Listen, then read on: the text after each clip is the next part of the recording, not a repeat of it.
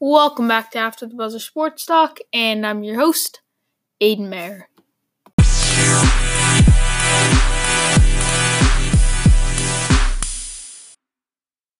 Alright guys, welcome back for another episode. Sorry for no episode these past few days. I don't know, this has been just a really busy summer. We had some stuff going on. But we're back now, and I'm just itching to do an episode. So, I've been busy, but I'm not, bailing on you guys in any way. I'm not like, I'm getting bored with this podcasting thing. Believe me, I really want to do it. It's just I had a very busy schedule this summer. But anyway, in today's episode, we'll be discussing the Red Sox series versus the Yankees, 3-1. But I want a little more. We'll get to that first. And then I made a team in the NFL using today's cap, where I created the best 53-man roster possible while staying under the cap. Also, one more thing I just want to point out, fantasy football is coming up, and a lot of you might be wondering, Aiden, do you do fantasy football? I do. I'm really into fantasy football. So, yeah, we'll have some, I'll start talking about it very soon. With the football season coming up, more football content coming out, and fantasy football will definitely be on the agenda. Some of my bust, sleepers, all that type of stuff, some of my tips.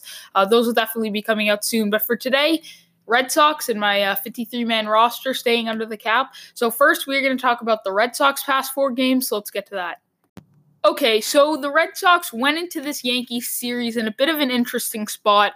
It was must-win baseball. We had that Orioles series that most of you seem to forget already because this past week's been good. But remember that Orioles series where they dropped 2 of 3 and most people said that felt like the season ender. And then they came back against the Rays and won 2 of 3 and played very good baseball. I mean, they almost blew that second game, but they didn't. If you remember, now they won 2 of 3. They played well against the Tampa Bay Rays. Chris Sale had pitched well in his last 2 games, but this was really a huge series against the New York Yankees. And I said, the Red Sox are not at a turning point because, and I don't think I'm wrong to say that still, because the evidence was there that they can't consistently do it. I'm still not told they're at a turning point, even after this week, just because they can't keep consistently doing it, and they haven't. I do believe that there's a good chance they can turn on the gears, but that Rays series, they walk into the Yankees. This is a big, big series against the Yankees, right? 3-19, they win the first game. Then they win 5-10. Then they win 9-5. Then they lose 9-6. So we took 3 of 4. But I want to talk about those first 3 games. The bats were hot. Okay, we scored 38 runs against the New York Yankees. That was, I think, the most runs they had allowed in a 4-game series ever, in only the first 3 games. I think that was the stat. And that's just shy of 13 runs a game. Now, I want to point out the fact that Yankees pitching struggled, okay? That the competition you were facing definitely helped. I don't think your bats deserve the 38 runs, but don't get me wrong, you guys were great. 21 doubles in 3 games is absolutely insane. That's insane. That's incredible. 21 doubles, 38 runs in 3 games against the Yankees. This Yankees team, given, again, the pitching on that Yankees team has been their low spot. Their bullpen is amazing. They are hurt right now, but their bats are still good. I think they're a solid team in the field. Their starting pitching is where they need help. But that was not good at all for the Yankees. But still, the Red Sox bats got hot. And people really, really started buying into this Red Sox turning around thing. And last night, Sunday Night Baseball was a huge game, okay? The Red Sox seem to be at a turning point. So does Chris Sale. Okay, so you're walking into the game. You have a chance to sweep the Yankees and actually start talking about potentially beating out the Yankees for the division. I mean, that was in the talks. And I didn't believe it. I thought if they beat the Yankees yesterday, that's great, and there's a chance. There's always a chance. But even if they beat the Yankees yesterday, I wasn't buying the Red Sox coming back and winning the series. I just wasn't. I just think there's too much of a gap, and the Yankees are still too good, even if they drop that whole series. But with that being said, that would have been great if you could have got the sweep. That would have been amazing. But you didn't. Okay, especially because you need the momentum, first of all. And second of all, you've got the Rays and Yankees coming up. Then again, you're going to need momentum down the stretch. This isn't over. We're only halfway through this must-win stretch here. And so far against the Rays and Yankees, what's your record?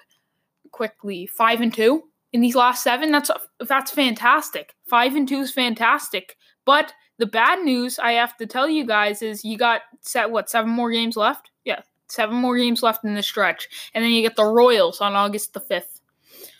You still got half the stretch left. I mean, this was a 14-game stretch we looked at. You're 5-2 in the 7 games. That's awesome.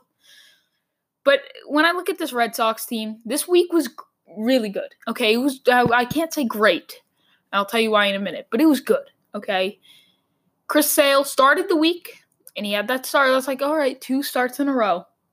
Where Chris Sale, he might be on the turning point. He might be. He started to really criticize himself in the media. Maybe he's at that turning point.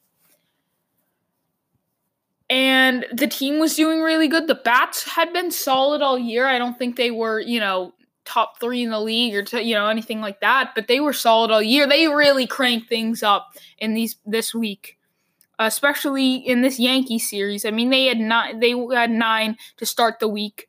Then they had 5, then they had 2. So it wasn't like they really cranked it up to full gear at the beginning of the week. But this Yankee series, the bats were good. And then last night they still scored 6 runs.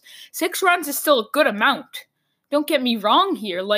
We all sit here and say those first 3 games, what happened that 4th game? The bats were still good last night. The bats were good. It was Chris Sale, and then some errors in the field. We'll get to the game in a minute. But this past week had been a success. Last night, to cap it off, go 6-1, sweep the Yankees. Chris Sale, another good start. If Chris Sale has a good start last night, that would have been great because we were all advertising the fact that this Red Sox team was on a turnaround and that Chris Sale was on a turnaround as well.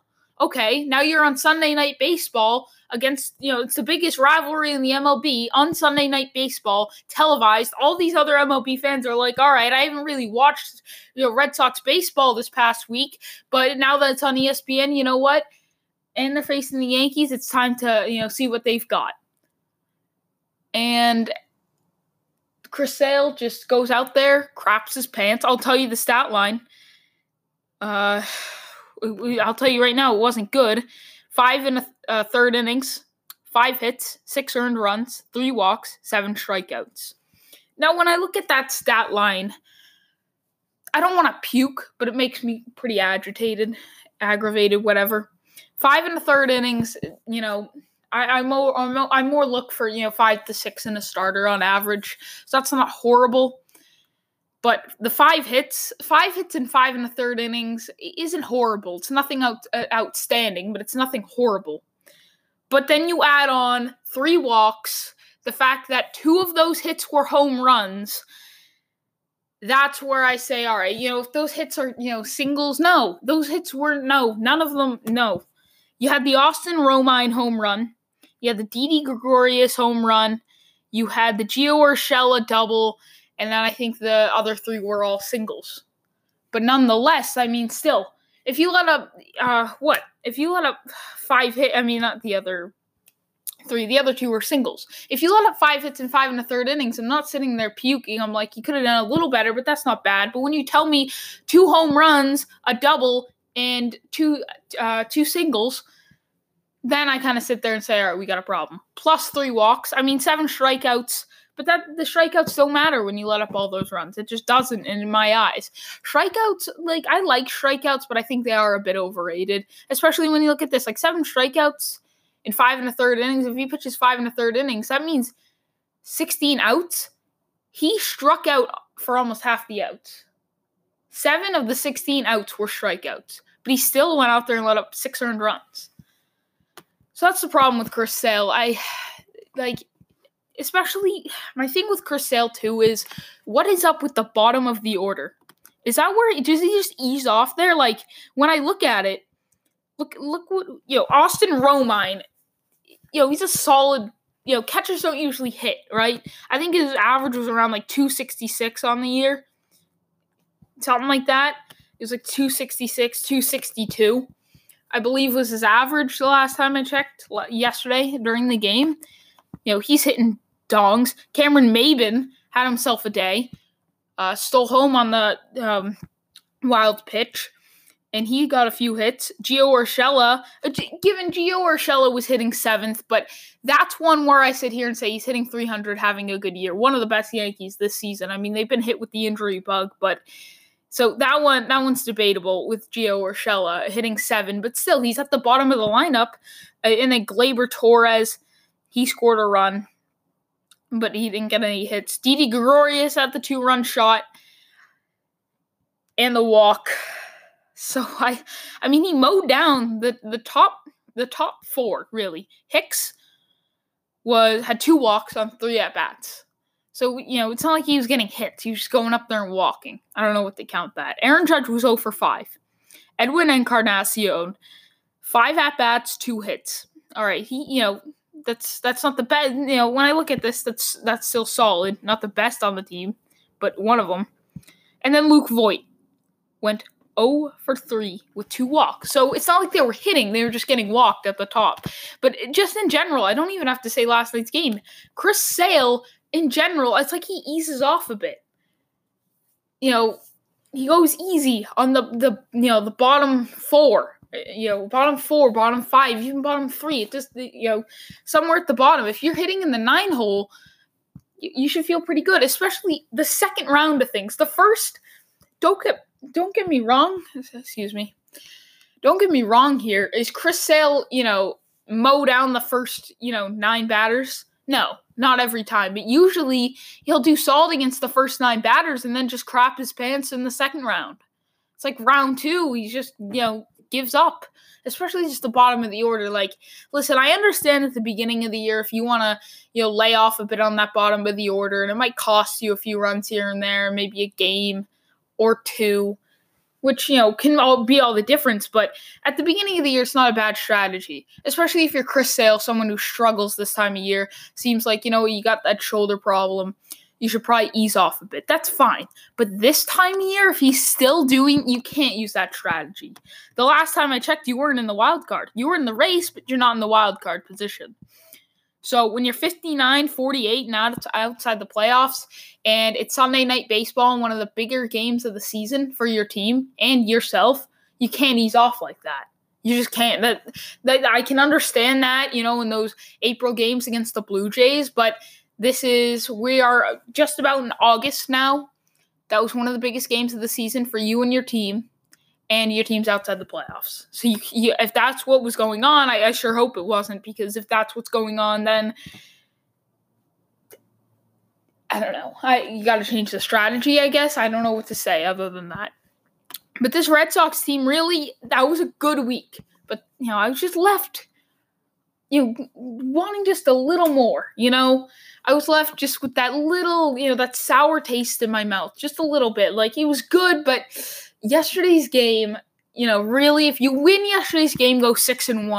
I really don't have any bitterness, sourness, whatever you want to say, towards your team in this week. Don't get me wrong here. I feel good about how the week went. If I was to compare how I feel this week, right at this moment, this Monday right now, compared to last week, I feel much better today than I did last week about this Red Sox team. But still, that game yesterday, don't get me wrong, it was a good week, but I just sit there saying, ooh, I just wanted that little more. You get that win yesterday. Maybe Chris Sale just pitches a little better. You can go out and get that win. That would have been great. That would have, that little more I want, that would have taken all of that away. And then you had the errors. I mean, your team made some errors. Alexander Bogaerts at shortstop. Don't act like I didn't miss that one, especially coming from Bogaerts. I mean, don't get me wrong, that's not the easiest play in the book, but that's a pretty routine play. He had to move a little bit forward. He just didn't get his glove down. It just looked like a little bit lazy for Alexander Bogaerts. which I'll give him a free pass for. I mean, I know it's a big game, but he's so consistent over there that was just a bit shocking. And I gotta give free passes here. I'm here to criticize these guys, but in reality, they're still humans and they're gonna make mistakes. And Xander Bogaerts is someone who owns up to his mistakes. He's had a great season, and it's not like he consistently makes those. I know, he's gonna tell himself, you know what? He's going to own up to it. I'll give him a free pass. It's not like he does it all the time. He's a good guy. He owns up to his mistakes. I give these guys free passes. And then you have the Jackie Bradley Jr. one where he makes the catch. It was a bit of a weird catch. It was like that one in Little League where you'll see the guy in the outfield kind of, it wasn't necessarily because he's running in on it, but sometimes when they, instead of, putting the glove over their head, just like normally, they'll like underhand the ball kind of. They'll hold it out like, they got a pizza in their hand and they'll catch the ball. It's kind of hard to explain. But he made that type of catch, and then all of a sudden he kind of just holds the ball for a second. Could have doubled up Luke Voit at first base, and instead he makes like from my angle on the TV, it looked like he made a no-look Patrick Mahomes, throw. Like he was trying to fake Luke Voit out, like, oh, I don't see you, and then try to sauce it over to first base. You don't have to do that. You don't have to fake him out because Luke Voigt's already halfway to second base. You don't have to fake him out. Just throw the ball over to first. He's out. There's no fake needed. There's no look pass needed. None of that was needed. Luke Voit was gone by a mile, and instead he just makes this Patrick Mahomes no look pass, goes way past the first baseman, and just as that look on Jackie Bradley Jr.'s face kind of said it all. It was just kind of like, what did I just do? Like, ooh, but. Then again, what can I say? There's nothing we can do about it now. I'll give JBJ a free pass as well because he's one of those guys who not necessarily owns up to it like Xander, but it's not like he makes an excuse either, and he's pretty consistent out there as well. And then Marcus Walden in the 8th inning. Cameron Maybin was creeping down the third base line, kind of got Walden out of his rhythm, and then Walden just... wild pitch. That was the point where the game was pretty much over at that point, it felt. And then that was kind of just the cherry on top for the Yankees. Cameron Maybin scoring on that. Walden just got in Walden's head. Walden was a bit off rhythm, off beat. Maybin scored. It was good base running by Maybin to get in his head. Especially a guy like Walden, who, he might be like 29 years old, but he's no veteran. He's actually a rookie. I think he is. He's been in the minors for a while now. At least I think he might have played a few years ago. But nonetheless, he's no veteran. So he really got in his head there. It was good base running, but still, that was the point. That was the cherry on top for the Yankees last night. And that was a big game. So they left me wanting just a little more, if you get what I'm trying to say. And this is a big stretch coming up. You needed that win just for the momentum aspect of things as well. You go 6-1, you carry out that success if you win last night. Your team is feeling really, really good. And the one last thing I want to get to, Edwin Diaz. The possibility of getting Edwin Diaz through trade, he's on the Mets. Now, I personally love it. I know the Dodgers are still in play to land Edwin Diaz. They could possibly get him, but the Red Sox have reportedly discussed trades with the Mets, and apparently Bobby, I don't know where I got Andy from. Don't ask. Bobby Dalbec, minor league slugger, who's blocked at third base by younger Rafael Devers. So younger, Buster Olney is reporting this. Listen, if there's one thing I don't do well with, it's MLB prospects. It just doesn't pique my interest. Now, I know if I'm an MLB guy, I know MLB's not exactly my strong suit, like you could say, like the NBA or NFL is, but I still know enough about MLB to sit here and talk about it, mostly the Red Sox. The prospects just don't pique my interest. Now, I'm a guy who likes farm systems, prospects, developing players. I'm all for that, but in baseball, it's just too much for me. You got single A, double A, triple A. I can't keep up with it. In the draft, the amount of rounds, I just can't do it. I'm sorry, I can't do it. I'm just not into it. So I don't know much about Bobby Dalbec. I don't. All I know is he's a very valuable prospect. I've heard of him before. I don't know why I said. What did I say? Andy? Whatever I said. It is because one of the tweets next to Buster Olney's tweet is Andy Martino. But who reported Dodgers still in play for Edwin Diaz. But with that being said, I would love getting Edwin Diaz. Now, if I have to give up Bobby Dalbec, I'm fine with that because the one thing I do know about the Red Sox prospects is we have a ton of guys at third base. Not to mention, we already have Rafael Devers, who I love Rafael Devers. I think he's improved his fielding, and his bat has been one of the best in baseball this year. And if he can continue that throughout his career, you've got your future third baseman already. Not to mind, you got a few other guys down there along with Bobby Dalbec. I know you don't have many other prospects outside of third base, but you got plenty of third basemen. I'm all right with giving up one for this guy. Edwin Diaz, please. I love Edwin Diaz. The guy just throws bullets. He throws absolute bullets. I know in Seattle, last season, not this season. Last season, he was an all-star. He went 0-4 in Seattle and was still an all-star because, that just shows like how bad Seattle is. He's still good. He was able to play 73 games with the Mariners last season. He went 0-4, but he still only had a 1.96 ERA, pitched 73 games for a total of 73.1 innings, which is absolutely incredible. If I could get that out of a closer, please. So, it's clear that he's a closer. 73 games, 73.1 innings. He's more of just a one-inning guy, which is what I'm looking for in a closer. But he's able to pitch 73 games, please. That's awesome. 17 walks in 73 innings is definitely solid. 124 strikeouts. The guy not only does he have a little BB gun for an arm. I mean, the guy can get the K too.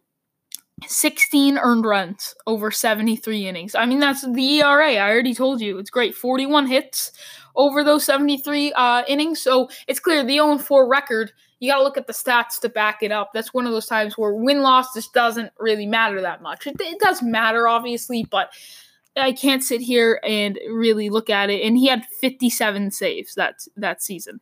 So he was 0-4 and had 57 saves, which was the league lead, I do believe. And 65 games finished. So he pitched 73.1 innings, 73 games, and didn't finish 8 of them. So, it's clear probably in those 8, 3 or 4 losses there. But still, the whip too was .791. That's incredible. This season with the Mets, he is 1-6 with a 4.95 ERA, a 44 games. Only finished 35, so he's already only finished less like on a rate, if you get what I'm saying. He only didn't finish 8 last season. It's already, not finished 9, if you get what I'm saying. He has 23 saves, which isn't horrible. I take that for the Red Sox. 40 innings pitched, so he's probably not going to hit that 73 mark. Who knows, but I don't really see that happening. 13 walks, a little more on average than he did last season. And then the ERA of 4.95. And then the whip is 1.450, which isn't that tremendous. So, that one's not too tremendous. But the thing is, with Edwin Diaz, I am perfectly fine with him struggling this year. And listen, I don't want to blame it all on the Mets because I don't want to say, oh, he's on the Mets. Now all of a sudden he can't throw. Obviously, it's not that he can't throw, but he struggled. I'm not just going to say because he's on the Mets he struggled. Do I think that's a part of it? Sure. I think, the Mets, New York just seems like one of the worst places you can be. Especially the Mets, please. That place is just a dumpster fire right now. They just got that very questionable Marcus Stroman trade. So I wonder, they've won their last 4 games. So the Mets just believe now all of a sudden they're contenders and they're not going to give up Edwin Diaz.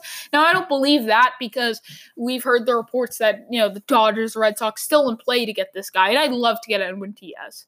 I would just love it. I feel like, I think he's going to pitch better than the stat line shows this season if he comes to Boston. I just think it's been a bit of an off year for Edwin Diaz. I think being in New York has something to do with that. I don't think we can blame it all on being with the Mets, but I think that does play a factor just because it's New York with the Mets. That's pretty self-explanatory. Just players don't do very well there. But at the same time, I am a bit concerned about the stat line as well. Would I rather have him being pitching the way he did last season with the Mariners or be pitching the way he's pitched with the Mets? to be honest, pitch the way he's done with the Mets, because if he pitched the way he did in Seattle, he's under contract for the next 3 years, and he's only 25 years old, just turned 25 a few months back. If he's pitching the way he did in Seattle, the Mets would probably want to keep him. And even if they want to sell him, the price would be way higher. So now all of a sudden, with him struggling, his price is way lower. Don't get me wrong, we're still going to have to give up a lot, but I love Edwin Diaz because also he's not a rental. I'm not a huge fan of rental guys. He's under contract for the next 3 years. He's only 25 years old, so he's someone that's going to help you win now and later. That's what I love. And listen, I don't want to go all in on this. Well, I want to go all in on this Red Sox team just because the talent's there, but at the same time, I'm just a bit timid just because I feel like, I don't know why I'm a bit timid, but you should go all in with this team. But not only will Edwin Diaz help you win now, he'll help you win, 2 years from now, 3 years from now. I mean, I hope he can turn it around because I don't want to give up this Bobby Dalbec guy, even if we have a lot of third base prospects, and just get what he's done with the Mets. I mean, what he's done with the Mets has been pretty ugly, to be honest. He hasn't had a very good year, but you still see the potential with the arm, what he did last season. I think he could definitely turn things around. Listen, I'm not sure he could come in right away and be what he was in Seattle last season, but I think he could at least improve from what he's done with the Mets. And at this point, I mean, even if he's just, 3/4 of what he was with Seattle, it's still better than what you have right now. I mean, you have nothing in that bullpen. If you could get, if he's a fringe all-star, like a solid closer, I'll take that because honestly, the guy can pitch a lot, which you need because you don't have a second option. If Edwin Diaz can't pitch one day, well then good luck because I don't know who else is going to close out that game. If it's a close game and Edwin Diaz's arm's hurting, I don't know. But that probably won't happen. I mean, if he can just avoid injury, he should be good. He seems like a pretty durable pitcher as well. So I just love what you're getting. I love how many years you're getting of him. I love that he probably hasn't even hit his prime yet, or at least I hope not. So I just love what's there with Edwin Diaz. I'm all right with giving up Bobby Dalbec. I just think, the stars are in place. I definitely pulled the trigger on Edwin Diaz. I think most people side with me on that one. But yeah, Colin, what do you guys think about the Red Sox? See, again, I just want a little more. I like it, but I want a little more. So Colin, on anything's on the table, you can listen to what I'm about to say, my 53-man roster in the NFL. You can call in about that, about the Red Sox, anything sports related. You can call in again on the Anchor mobile app, type in After the Buzzer Sports Talk, send it a voice message, or call in through Safari. Aiden Mayer, After the Buzzer Sports Talk by Aiden Mayer on Safari. So now we are going to get to my 53-man roster while staying under the cap. So basically, I created the best 53-man roster possible while staying under the cap. So let's get to that. Sorry for the awkward transition. One of the things I'm working on is those transitions. But anyway, basically, I use this website called SportTac. It's basically, I'm guessing it's a sports website because it has sports material. SportTac, it's kind of in the name. Yeah, you guys can try it out. And you can basically make any team you want. There's one for the NBA, but it still says like Kyrie's on the Cavs, so that obviously hasn't been updated in a little bit. I do think the MLB one's updated. I tried that one out. Didn't really get too far into it, but I was just mostly focused on this NFL one. The NFL one is updated. So basically, you can build this 53-man roster. It does give you salary cap. So you can, if you're just saying, Aiden, I just want to make a 53-man roster, the best roster possible. Okay, go for it. I mean, if that's what you want to do, go for it. But they do have salary if you want to challenge yourself to stay under the salary cap. And that's what I did. I didn't sit here and just say I made a dream team. Maybe that'll be in the future. But today I want to stay under the cap. Okay, so a few of these players, I will warn you, were worth $0, which basically means they probably haven't signed an official contract yet. So I only did a few of those. You're probably saying, Aiden, that's really stupid because I came just under the cap. So you're probably saying, Aiden, if those players signed to a contract, you go over the cap. And I'm going to say, yes, but I would have adjusted the roster. And it probably would have been a little worse, but no big difference, really. I took advantage of it, to be honest, but I tried to limit it. I think it's like 5 or 6 players on here. No one really too important. You get the point. I mean, they're all backup players anyway, so they probably would have been really cheap anyway. But at first, I'm going to tell you the price of all these players as well. First, I got quarterback. I got Patrick Mahomes, Dak Prescott, and Josh Dobbs. Patrick Mahomes was worth $4,479,776. Dak Prescott, $2,120,849, and Josh Dobbs, $784,781. So three young, cheap quarterbacks. Back in my quarterback rankings, if you haven't heard that already, go listen to that. I'll spoil the number one. So if you don't want to hear my number one, pause the video right now. If you haven't listened to that, you're like, video, podcast. If you're like, I didn't listen to that, I'm going to go listen to that right now. I'm about to reveal my number one. So if you don't want any spoilers, pause it right now, go to that episode, and then come back. I don't care what you do. But if you already heard it or you really don't care, Patrick Mahomes was my best quarterback not of all time, in the league. It's very debatable, but he was my best one. I feel like Patrick Mahomes is someone who proven, he can lead a team to a Super Bowl. Has he done it? No, but I see not only is the talent there, but I see he's got the guts. Maybe if the Chiefs get the ball in overtime, they could possibly get onto the Super Bowl and won. I mean, he had done a good job. The Patriots shut him down in that first half, and he came back, did very, very well. And against the Patriots, against Bill Belichick, and he came back. I mean, he just has those attributes of just a winning quarterback. He just won MVP. Listen, I don't think he's going to do 50 touchdowns, 5,000 yards this upcoming season, maybe ever again. Maybe once more in his career. But not only do I think he's the best quarterback in the league and quarterback's the most important position, he came at less than $5 million. That's fantastic. Then I got Dak Prescott as a backup. Personally, I'm just not too concerned with injuries with Patrick Mahomes. And now my concern would be, can Dak Prescott really lead a team to a Super Bowl? But when I look at it, Dak Prescott is going to have great weapons on this team, a fantastic defense to back him up. Yes, I'm going to say it. This team would go down in history probably as the best team ever.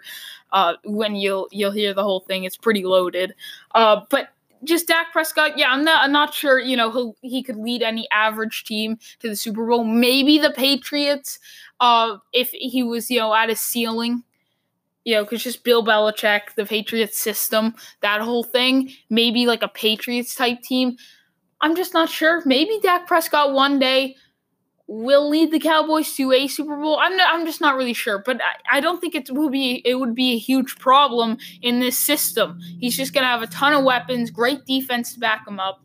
So really, that's something I'm not too concerned with. And then third, Josh Dobbs, really just someone to fill in that third quarterback spot, just someone really cheap.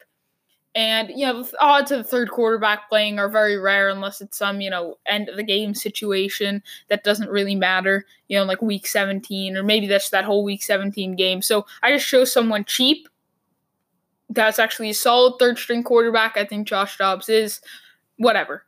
Then at running back, I got Saquon Barkley, James Conner, and Darren Sproles. Only 3 running backs. Saquon Barkley's worth $7,089,716. James Conner's worth $844,572, and Darren Sproles is worth $0. I know he signed a contract, but for some reason, either it's not official or Sportac, something's going on with that, but I decided to take advantage of it and throw him in as the third stringer. Running with 3 running backs is no pun intended there. Running with 3 running backs is a bit risky. I want to add a fourth. I'd say if there's somewhere where, on this list, I probably would want to add a bit more depth. This is one of the positions. I probably want to add a fourth guy, especially because Darren Sproles is injury prone. James Conner in that first season did get hurt, I think around week 13. And Saquon Barkley hasn't. But still, you're just never too sure with any of these guys, especially at running back. And I just feel like Saquon Barkley's like an every down back. So, I think I don't want Saquon Barkley playing every down, to be honest, on this team, especially with James Conner as the backup. I want to utilize James Conner, save Saquon Barkley for, maybe the playoffs or something. So that's a great 2-back set. And then Darren Sproles is really the veteran here. James Conner and Saquon Barkley are 2 players only going into their second season. So I feel like Darren Sproles could not only be just a injury prone, yes, but he's going to be someone who plays very, very limited snaps, but he can be a good mentor for these guys, I feel like, as well, because they may not play the same exact style, but he's a veteran in the league. He's going to come back for this season, and again, don't get me wrong, I want another running back really bad in this core, just because I feel like 3, you got to have at least 4, but I did what I did. That's one of the changes I could make. Probably another running back, especially because Sproles, some of these guys have some injury problems. But again, a lot of rookie deals you're going to see here. Like a lot of these guys are just on cheap rookie deals. That's just kind of how I rolled. Then I got a fullback, James Devlin. I threw James Devlin in there at $1,600,000 on the Patriots. Listen, is James Devlin the best fullback in the game? I don't know. I think the Patriots system definitely helps them thrive because a lot of teams don't really do anything with their fullback. And not saying the Patriots do a whole lot with James Devlin, but they have James Devlin line up at wide receiver here and there. They'll have James Devlin punching at the goal line. So who knows in this new system if James Devlin will really be utilized because of all the weapons they have, or if we'll even need a fullback. I will say, I didn't really want to put a fullback on here, but I just wanted to carry one just to fill up the position and just because on this 53-man roster, I kind of wanted to include every position. So a bit pricey for a fullback who's probably not even really going to do much, but I decided to throw James Devlin on there, especially as a Patriots fan. Then at wide receiver, one of the more loaded positions here. I have DeAndre Hopkins, Adam Thielen, Juju Smith-Schuster, Michael Thomas, and Kenny Golladay. That is absolutely loaded. DeAndre Hopkins is worth $14 million, definitely the pricey one of the bunch. I just think DeAndre Hopkins is the best wide receiver in the league. He can thrive with any quarterback. He's gone through a ton of different systems. So I'm not saying, having Patrick Mahomes, that's a real tough one. No, obviously not. But it's not like, I wonder how he'll do with the new quarterback. He's succeeded with Tom Savage under center. Then we got Adam Thielen at $8,105,000, more to run the slot. I'm not saying he's the best slot receiver in the league. I probably could have done a bit more research for a better, maybe cheaper option at slot, but I think this was one of the better options. Juju Smith-Schuster's only getting $1,144,302. He's one of the best wideouts in the league. One thing I will say, fun fact, you can ask my brother, when he was picked, I called it that he would actually succeed in the league. I did. I predicted that he'd be he was a sleeper. I said this guy's going to be something special. Did I think he would end? Did I think, any of this would happen? He'd be some Pro Bowl receiver already? No. But I thought he'd actually be pretty good. So credit to me for calling that one out. I'm just saying. But no, Juju Smith-Schuster, Michael Thomas only getting $1,628,763. I know he's on the holdout right now. I hope he wouldn't hold out for my team too, but if he does, we're pretty good, I think, without him. We'll replace him. Or if he isn't, I don't really know. I didn't really factor that stuff in. Obviously, he should be getting more, just like Juju Smith-Schuster. And the other one on this list, Kenny Golladay, is an amazing fifth receiver. He's probably the best receiver at the moment in Detroit, which isn't saying a lot, especially with Golden Tate gone, but he had a really good season last season. $855,706. He is worth, much more than he's probably worth at least $5 million, $4 million at least. I mean, I don't want to base everything I saw off last season, but at least $5-6 million, I'd say, with the market going up especially, and he's not even getting $1 million.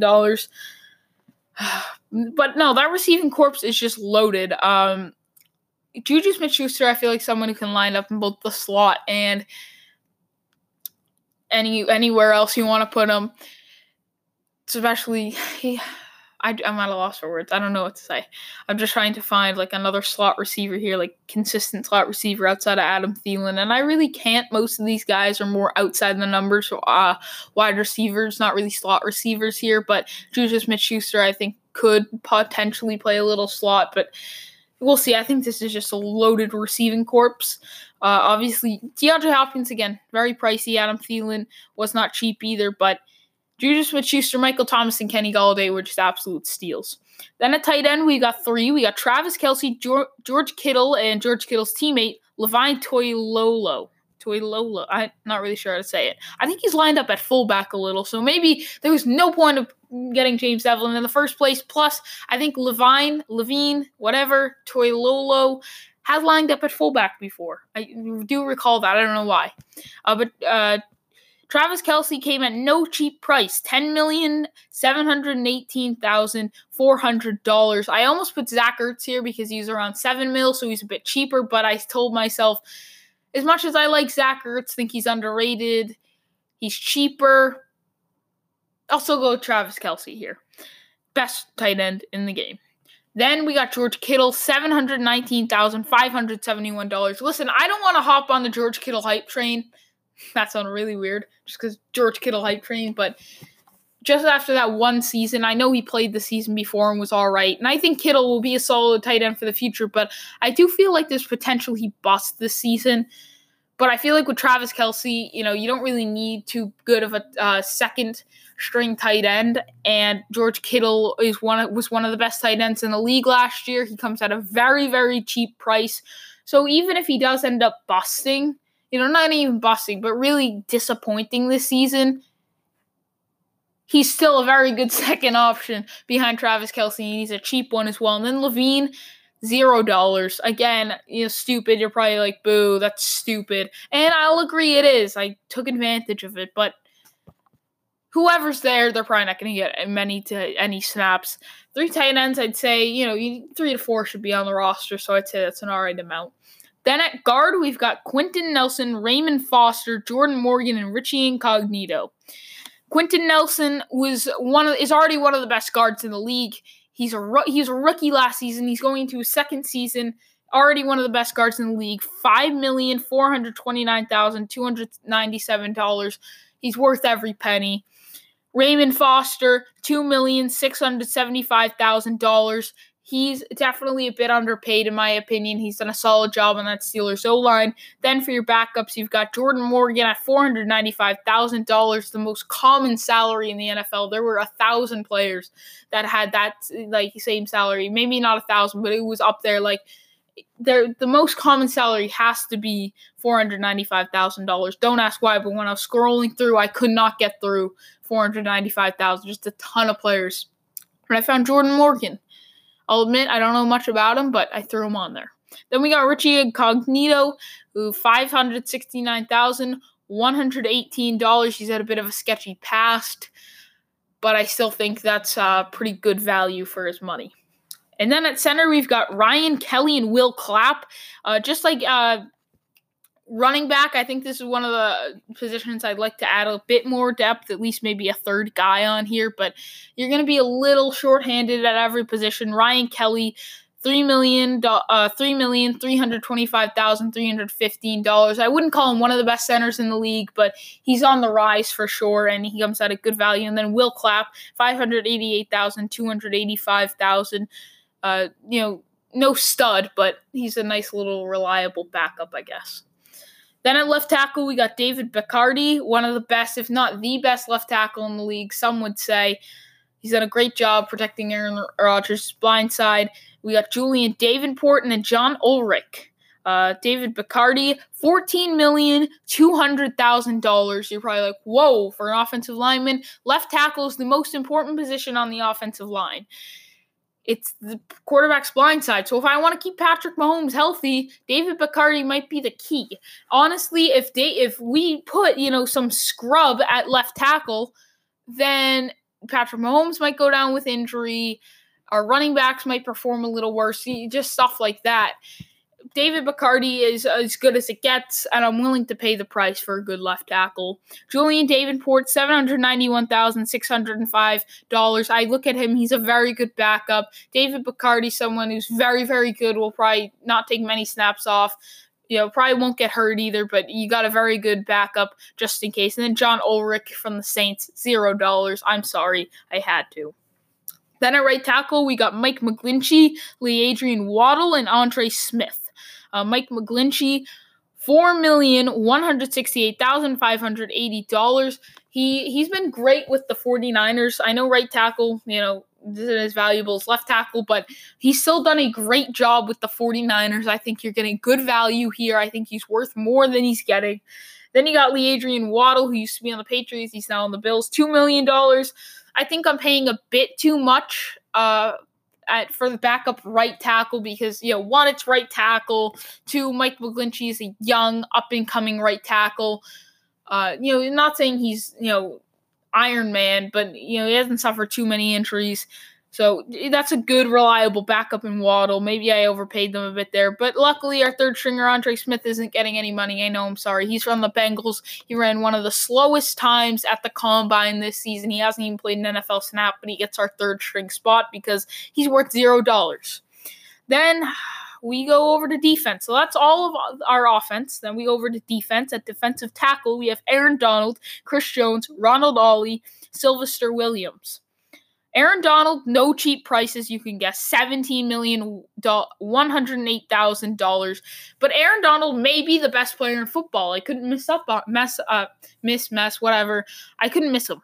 He's the best defensive player in football, arguably the best player, most talented player in football. Arguably, he very well could be. He's worth every penny of $17 million. And I'm the guy who argues, the athletes aren't worth as much money as they're getting. And as much as I say that, if I go with market value, he's worth $17 million, maybe even more. I mean, this guy's just a beast. I mean, is any athlete worth $17 million?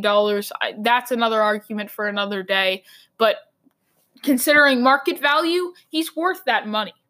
Then we got Chris Jones. Absolute steal. He's so underrated on the Chiefs. $1,982,665. This guy was a snub from the Pro Bowl last year. When people thought about the Chiefs pass rush, they thought Dee Ford, players like that. Never, ever once did I hear the name Chris Jones. And that just bothered me. This guy, I think, had 14.5 sacks last season. And he didn't even make the Pro Bowl either. The guy's a beast. He comes at incredible value. Please, him and Aaron Donald, that's a dream team. Then we got Ronald Ollie, $495,000. I heard the name before. He was on some football show, so I decided to put him on there. Why not? And then we got Sylvester Williams at $0. I think he's worth more than $0, so I'd say that's a good price. So you don't really need much depth outside of Aaron Donald and Chris Jones, but just in case. Then at defensive end, we got Myles Garrett, Bradley Chubb, Miles Humphrey, and Brian Burns. I love what we have going at defensive end here. Myles Garrett's at $8,294,251, but the thing about Myles Garrett is he's very underrated, and he's one of the best up-and-coming defensive players in the league.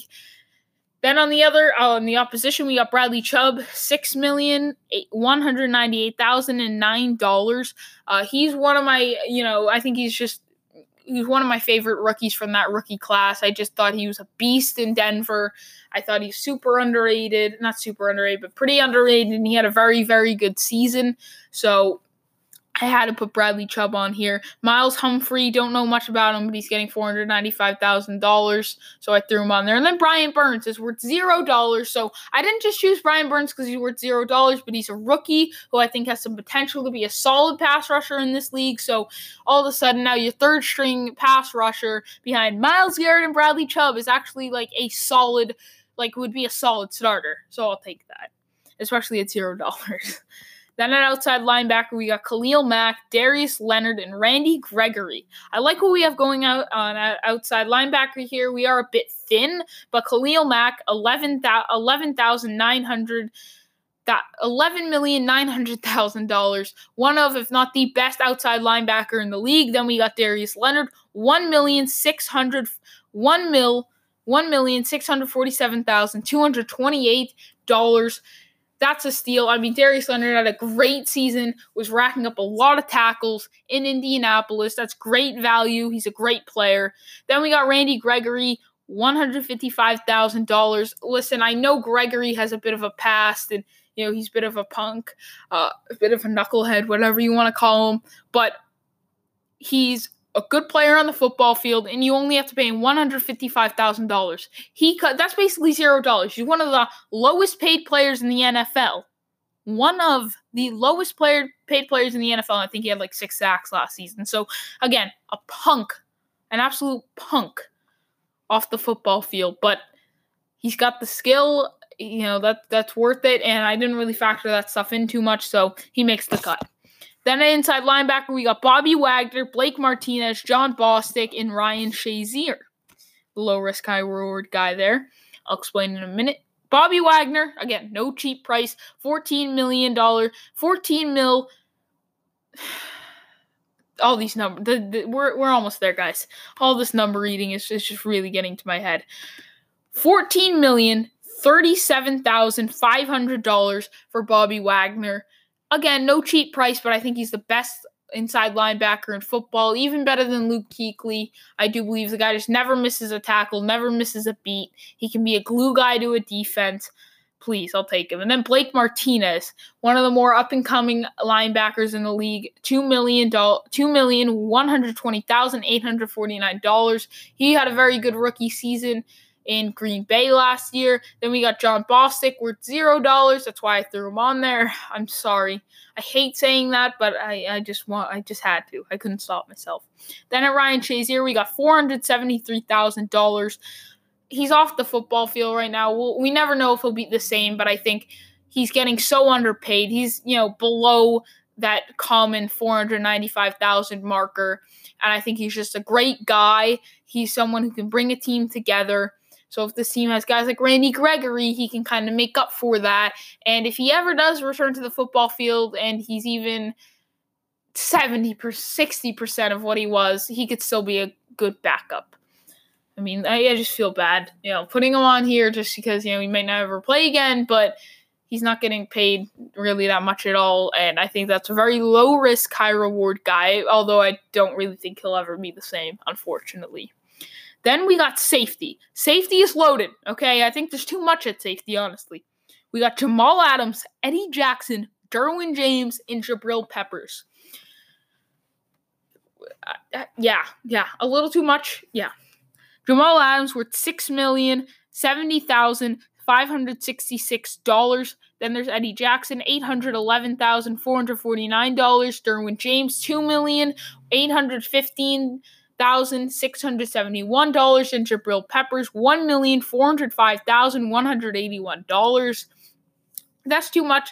I would personally probably take Jabril Peppers off here and either just roll with 3 safeties or go with someone like $1 million cheaper and then put that $1 million into another position just because you already have enough there. You don't need Jabril Peppers on top of that. But since you've got strong safety and free safety, I had it's not it's just one position. You got 4 guys, for this one position at safety. No, since free safety and strong safety, I had to get 4. But again, I kind of wish I took Jabril Peppers off there and maybe either just moved him, for another, move for another running back instead, or just went to someone cheaper and put that money somewhere else. But we're winning the Super Bowl anyway. Then at cornerback, we've got Stephon Gilmore, Jalen Ramsey, Dominique Rodgers-Cromartie, and Tre'Davious White. Stephon Gilmore's worth $9,170,833. Jalen Ramsey's at $7,492,865. Dominique Rodgers-Cromartie's getting $690,000, and Tre'Davious White is getting $2,752,121.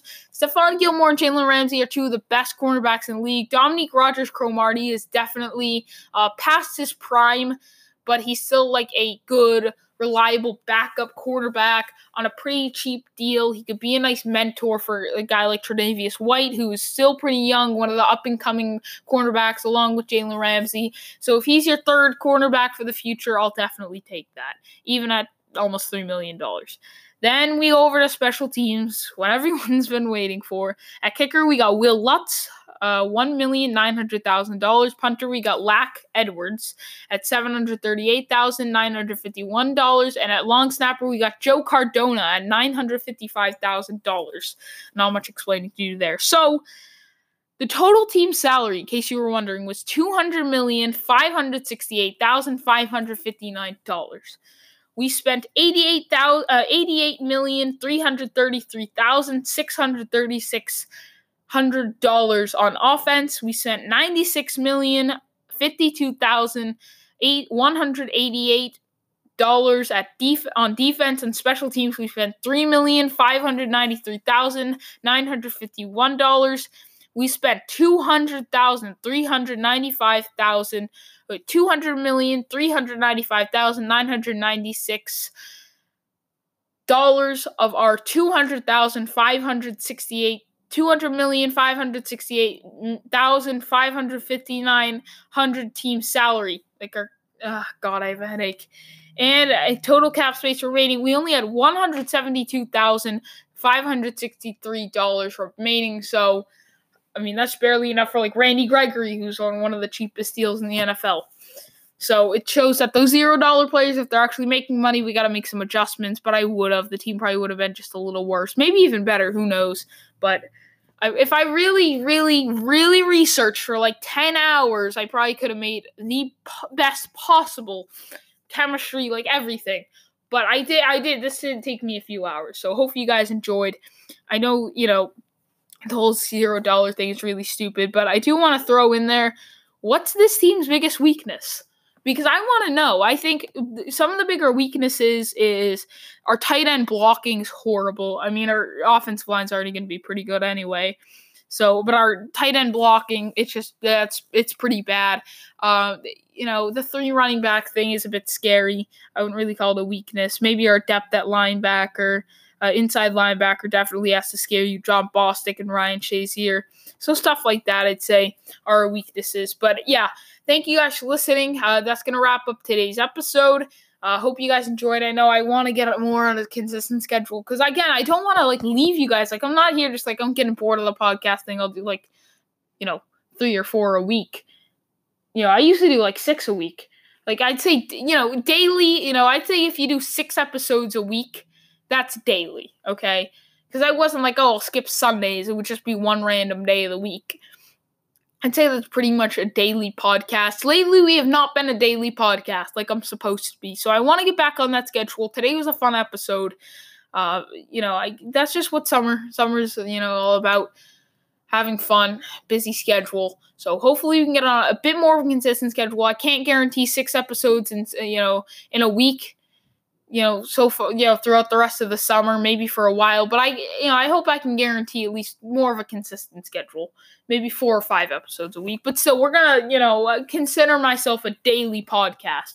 I'm not gonna exactly be every single day, but, expect an episode every day, every 2 days. So yeah, thank you guys for listening. Again, go call in on the Anchor mobile app.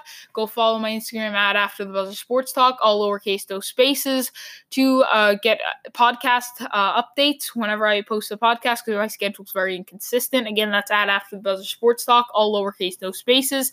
I hope you guys enjoyed, and I hope to see you guys next time.